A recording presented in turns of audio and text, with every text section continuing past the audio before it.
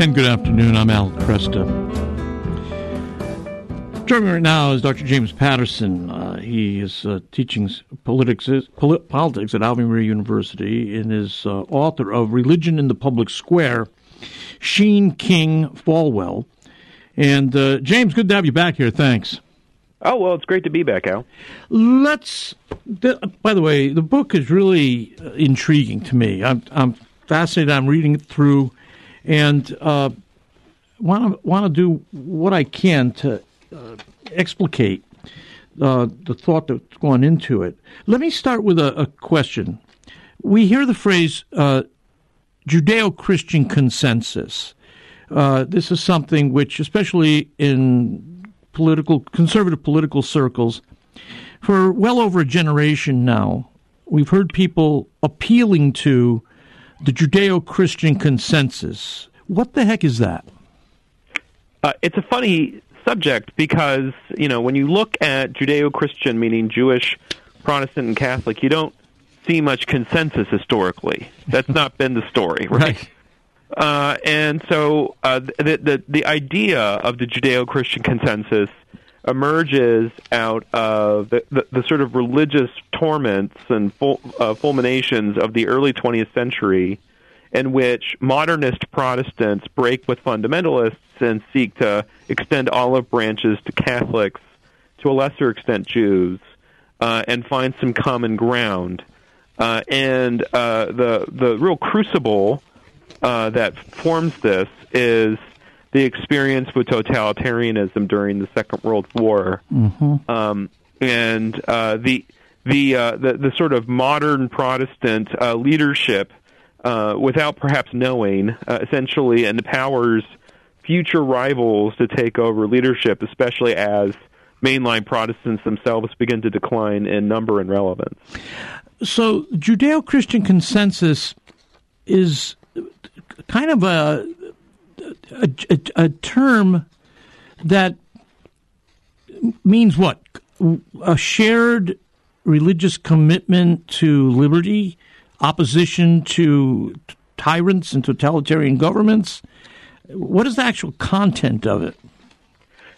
Well, that's actually what the book's about. It's about the debate over what the focus for that consensus should be. There is a kind of common desire for most American religious peoples to find some common ground, and there are sort of rivalries within the milieu in order to figure out what it'll be. And the story is about three people who are able to make real headway on leading the Judeo-Christian consensus: Venerable Archbishop Fulton J. Sheen, Reverend Dr. Martin Luther King Jr., and Reverend Jerry Falwell. Very different people. Have very different ideas, but all capture the meaning of the term and are able to use it to further political ideas, but also reaffirm this idea of a common commitment to a shared belief in the fundamental goodness of the United States and a resistance to arbitrary power. Yeah. Okay. So, and this is Sheen, King, and Falwell all have that fundamental belief in the goodness of the United States and resistance to arbitrary and totalitarian power. Is that right? Okay. So this is foundational for all three of them. Now, what's the relationship to actual political parties? Take Sheen first. What's his relationship to Democrats and Republicans or political figures even? Well, Sheen was very cagey about partisanship. He was more than happy to share a stage with people of both parties or just one party. He was not choosy. And the reason for this was that Sheen's political ministry, such as it was, emerged from the experience of the 1928 presidential election in which Democrat Al Smith was subject to rather extensive anti-Catholicism. And he decided, as part of an effort with an organization called the National Council of Catholic Men, to participate in radio programming that would educate listeners about the truth of Catholic political position in the United States, as well as sort of demystify the Mass and illustrate Catholic patriotism. And as a result, he had really no reason to pursue one political party or another. And, in fact, he became such a popular figure, he was pursued instead. It's an interesting account, like from Al Smith to LaGuardia, to like eventually like hanging out with Dwight Eisenhower in the White House. It was all over the place. Yeah, yeah, and he retained that aloofness from partisanship throughout his career. Yes, and to very great frustration of people who thought they had nailed him down. Yeah, there's a funny feature about Sheen that people tend not to know. This is because it was sort of after he had peaked as an American religious influence, was that he opposed the Vietnam War. And William F. Buckley Jr. has them on firing line, and essentially he's like, "What are you doing? You're Fulton Sheen." And so it was very funny because he refused to be a conservative in a kind of political sense, because it was always about the primacy of the spiritual with Sheen. Yes. He also, if I remember correctly, he took responsibility to promote integration in Rochester. Is that right? Yeah, that was one of the causes for a lot of the antipathy that the people of Rochester had. Is he did this, and he sort of did this without any feedback from the people in Rochester. Right. And he said, "We're just doing this. This is our moral duty." And Sheen had never managed anything in his life, so it was just. He was used to being an academic and a bit of a celebrity. Right, so right. Yeah, so he didn't know how to do this without maybe gaining some sympathy, persuading people. It was. I've always thought it's much more difficult to lead a diocese than it is to present a television or a radio program, because nobody's going to challenge you. An entirely different set of gifts. Sheen really, he was doing the right thing, but there's better ways than the way he did it. Yeah, yeah. Let's go to Martin Luther King Jr. Again. Different background, although, Sheen comes from a marginalized community. Catholics were marginalized for a significant portion of American history. King comes from, again, black Americans, comes from the South, is educated, his doctoral work is done in the North. He is more directly involved with pushing for political change, though. That's right. In Sheen's case, what you saw was an attempt to do two things. One was to affirmatively state the Catholic patriotism that had been part of American life but had frequently been denied by anti-Catholic sentiments. And the other was to advocate for opposition to totalitarianism, and these two objectives are linked. So his position is a little bit broader, whereas King has a very specific policy that he's pursuing above all others, which is racial integration of segregated communities, largely in the South, but in parts of the North as well. Mm-hmm. And as you say, he has to, and actually to receive his PhD, he has to go north because there are no places in the South that would accept him. Yeah, yeah. Many people don't realize that at least through his early years of civil rights leadership, he maintained a fairly high view of America's promise. He was not anti-American, as some later leaders in the Black Power movement tended to be anti-American. He expected America to make good on its promise.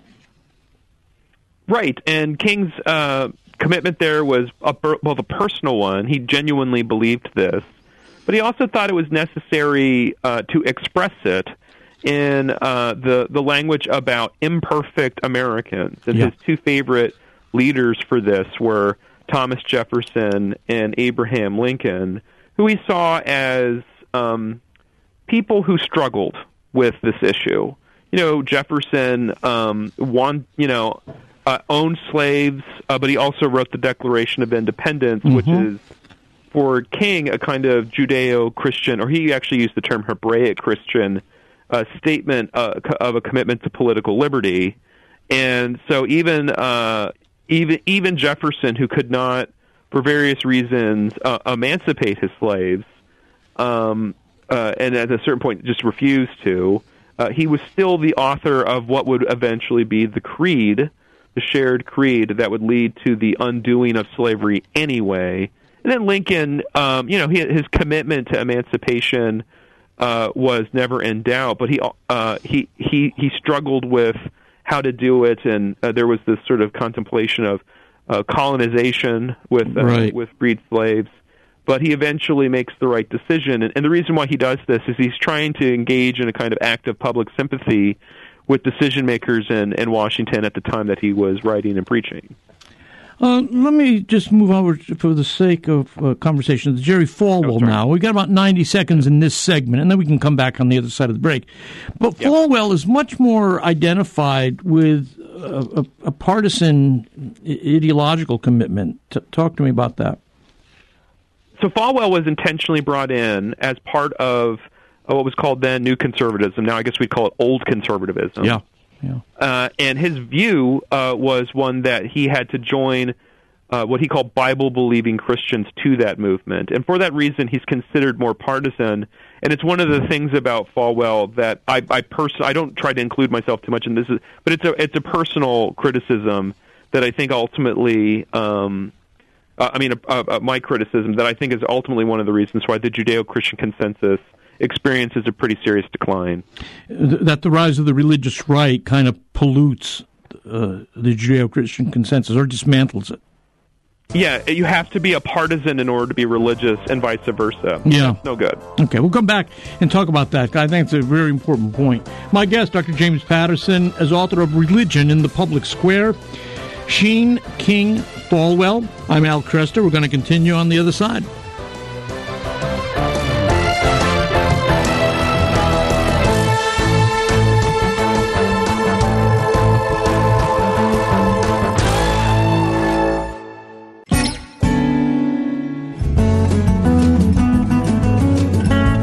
Good afternoon. I'm Al Kresta, and with me, Dr. James Patterson, taking a look at the work he's done in Religion in the Public Square. Sheen King Falwell, taking a look again at these remarkable Christian leaders of the 20th century. And when we closed the last segment, we were talking about the rise of the religious right associated with Jerry Falwell. And James, you write that, quote, the fatal blow to the Judeo-Christian consensus was its transformation into the religious right. I want to stay with that for a bit and try to understand the dynamic there.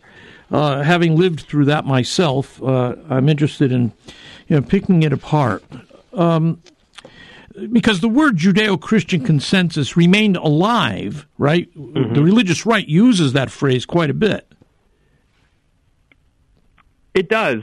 And so the Judeo-Christian consensus shifts from being something that forms a common basis for political discussion to one that is now a partisan basis for internal discussion. And that means that rather than we having a kind of common agreement in the United States, we have a divided one where religious language is not tolerated on the left, and it is tolerated on the right. A sort of different parts of the right, it's actually encouraged. Now, the way that I talk about it is that I lay it sort of at the feet of Falwell, who initiates this change on the right. One thing I wish I'd done differently in the book is I'd emphasized that Falwell was reacting to the left. Yeah. That's something that I looking back, I should have talked about more. But there was nothing about Falwell's reaction that necessitated such such a harsh partisan division that ultimately surfaced. But in certain ways, I think I was a little too harsh on placing this at the feet of the religious right. Yeah, well, it's a vexing problem, and that is, how do believers who do operate out of a biblical worldview or religious understanding of reality, how do they persuade their fellow citizens who don't necessarily share those foundational principles? And I think, has America lost its ability to reflect on major public policy or social policy questions? Have we gone beyond being able to respect the religious argument? I mean, Martin Luther King Jr., for instance, was able to. His speeches are laced with biblical references and allusions, and he's regarded as a master of that prophetic, black prophetic tradition. But when we look at Jerry Falwell, he doesn't get that kind of respect throughout the nation. He's still seen as a very, even in his death, as a highly partisan figure. How come King got away with it and Falwell couldn't? So I'd say that Falwell had a couple problems that King didn't. The problem that Falwell had, I think, originally is that it was an about-face for him to become more politically involved. He had been what's called a double separationist, which is a Protestant removal from both political life and from denominations thought incorrect in their spiritual beliefs. Yeah, he was a separatist in that respect. I mean, double separation, yeah. Yeah, and so, this about-face was rather shocking. Gets him in trouble with a lot of people within his own Baptist sort of world. Yeah, that's true. Including Pastor Bob Jones, who really tears into him. He also about-faces on racial questions. Now, this is good. He had been a segregationist, and he renounces that position. But there was a question of how sincere it was, because when he delivers this statement of integration, it seems to be at exactly the moment he would need to. Yeah. Okay. So, and he was also a little imprudent in some of the things that he said. This is later from when I talk about it in the book, but we kind of remember when he blamed 9/11 on American immorality. Right. He had a tendency to do this. Yeah. Where he would interpret historical events in very partisan language. And King was very reticent to do something like that. And the difference, I think, not only has to do with different sort of historical circumstances, but that Falwell had his own media empire before he even started doing this. And King had to be very careful to ensure that he was able to pay operations costs for the Southern Christian Leadership Conference. So he had to be very quick and smart and prudent about the things that he said, and it still got him. And he still got in trouble every once in a while, like when he denounced the Vietnam War and lost his alliance with Lyndon Johnson. Yeah, no, that's right.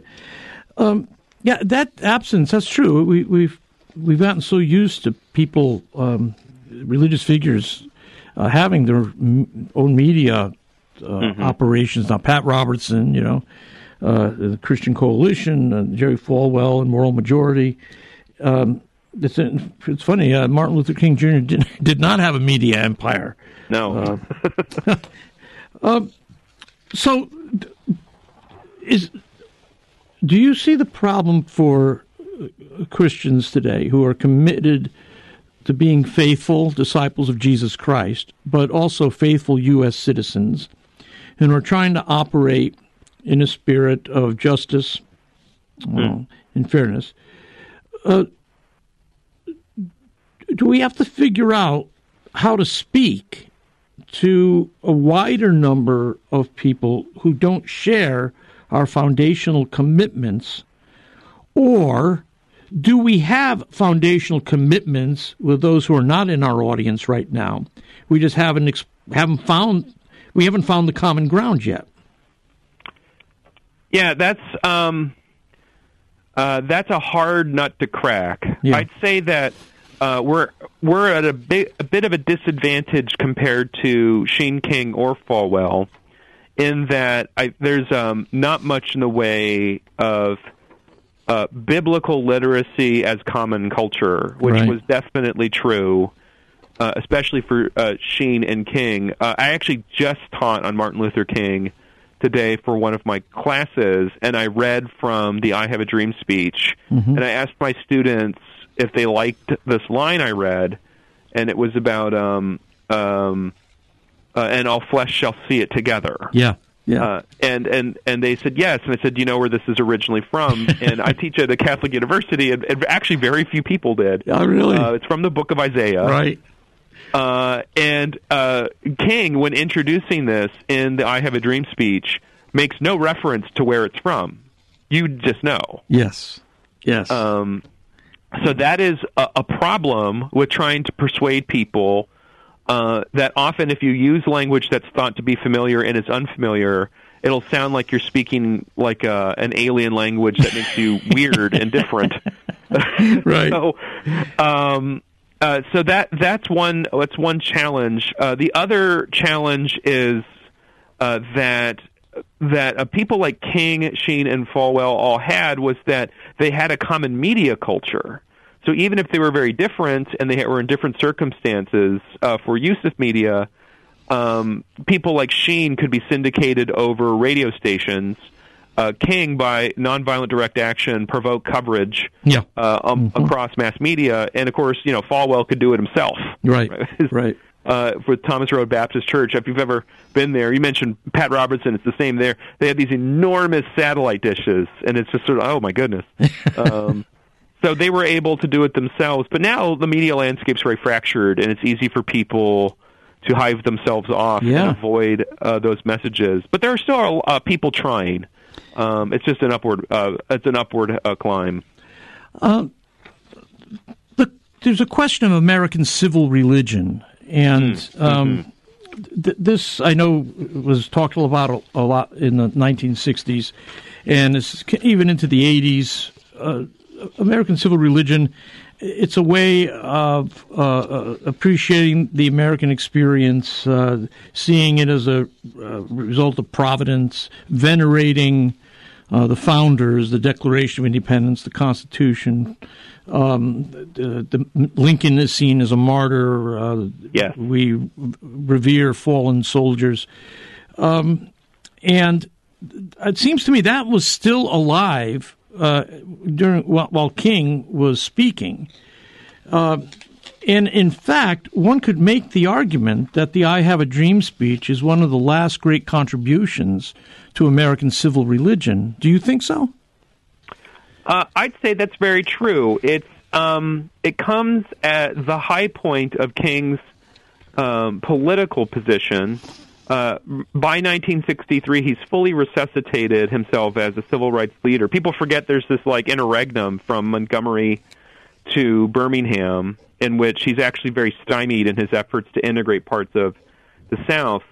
And it is because so much of the language is implicitly biblical, sort of like Lincoln's second inaugural. Right? Yes, there's a lot of references that are not made explicitly. You're just supposed to know. And the other thing about it that's such a contribution to the civil religion is the invocation of people like Thomas Jefferson and Lincoln in the Declaration. He invokes the language of the Declaration. Right. And so there's this fusion of an implicitly Christian, or at least Judeo-Christian, not explicitly, except towards the end where he talks about Jews and Gentiles, Protestants and Catholics. That is, and in fact, I think it's kind of treated as a kind of statement of the civil religion anymore. And at this point, and the other thing is that I kind of like to nail the point at which we saw that civil religion peak again was during the early stages of the Obama presidency. And it's not a coincidence that when he was trying to sort of use a kind of unifying language from a very different partisan position from most people using religious imagery in 2008, he invokes King. In fact, like if you go back and look at his convention speech, he speaks after the "I Have a Dream" speech, which is very bold. Yeah, to speak after Martin Luther King Jr. No one wanted to do it the day that King actually gave that speech. But what I think, it seems to me that since the rise of the activism of the 1960s, where people began advocating for the liberation of and equal respect for repressed groups, and they do so without a commitment to any Judeo-Christian consensus, I'm afraid that wing of American activism looks back on even King as somewhat quaint in his referencing to American civil religion, and that's what I'm saying. I'm not sure there's not a moral imagination among that segment of our society any longer that we can connect with. It concerns me. I'm sorry to step over the. We're out of time, unfortunately. But I'm. Oh no! I was trying to make the point that I think they look upon King's biblical allusions as quaint. And they no longer respect the moral imagination that's been informed by the old Judeo-Christian tradition. Well, we'll talk again, James, okay? Yes, couldn't agree more. Thanks.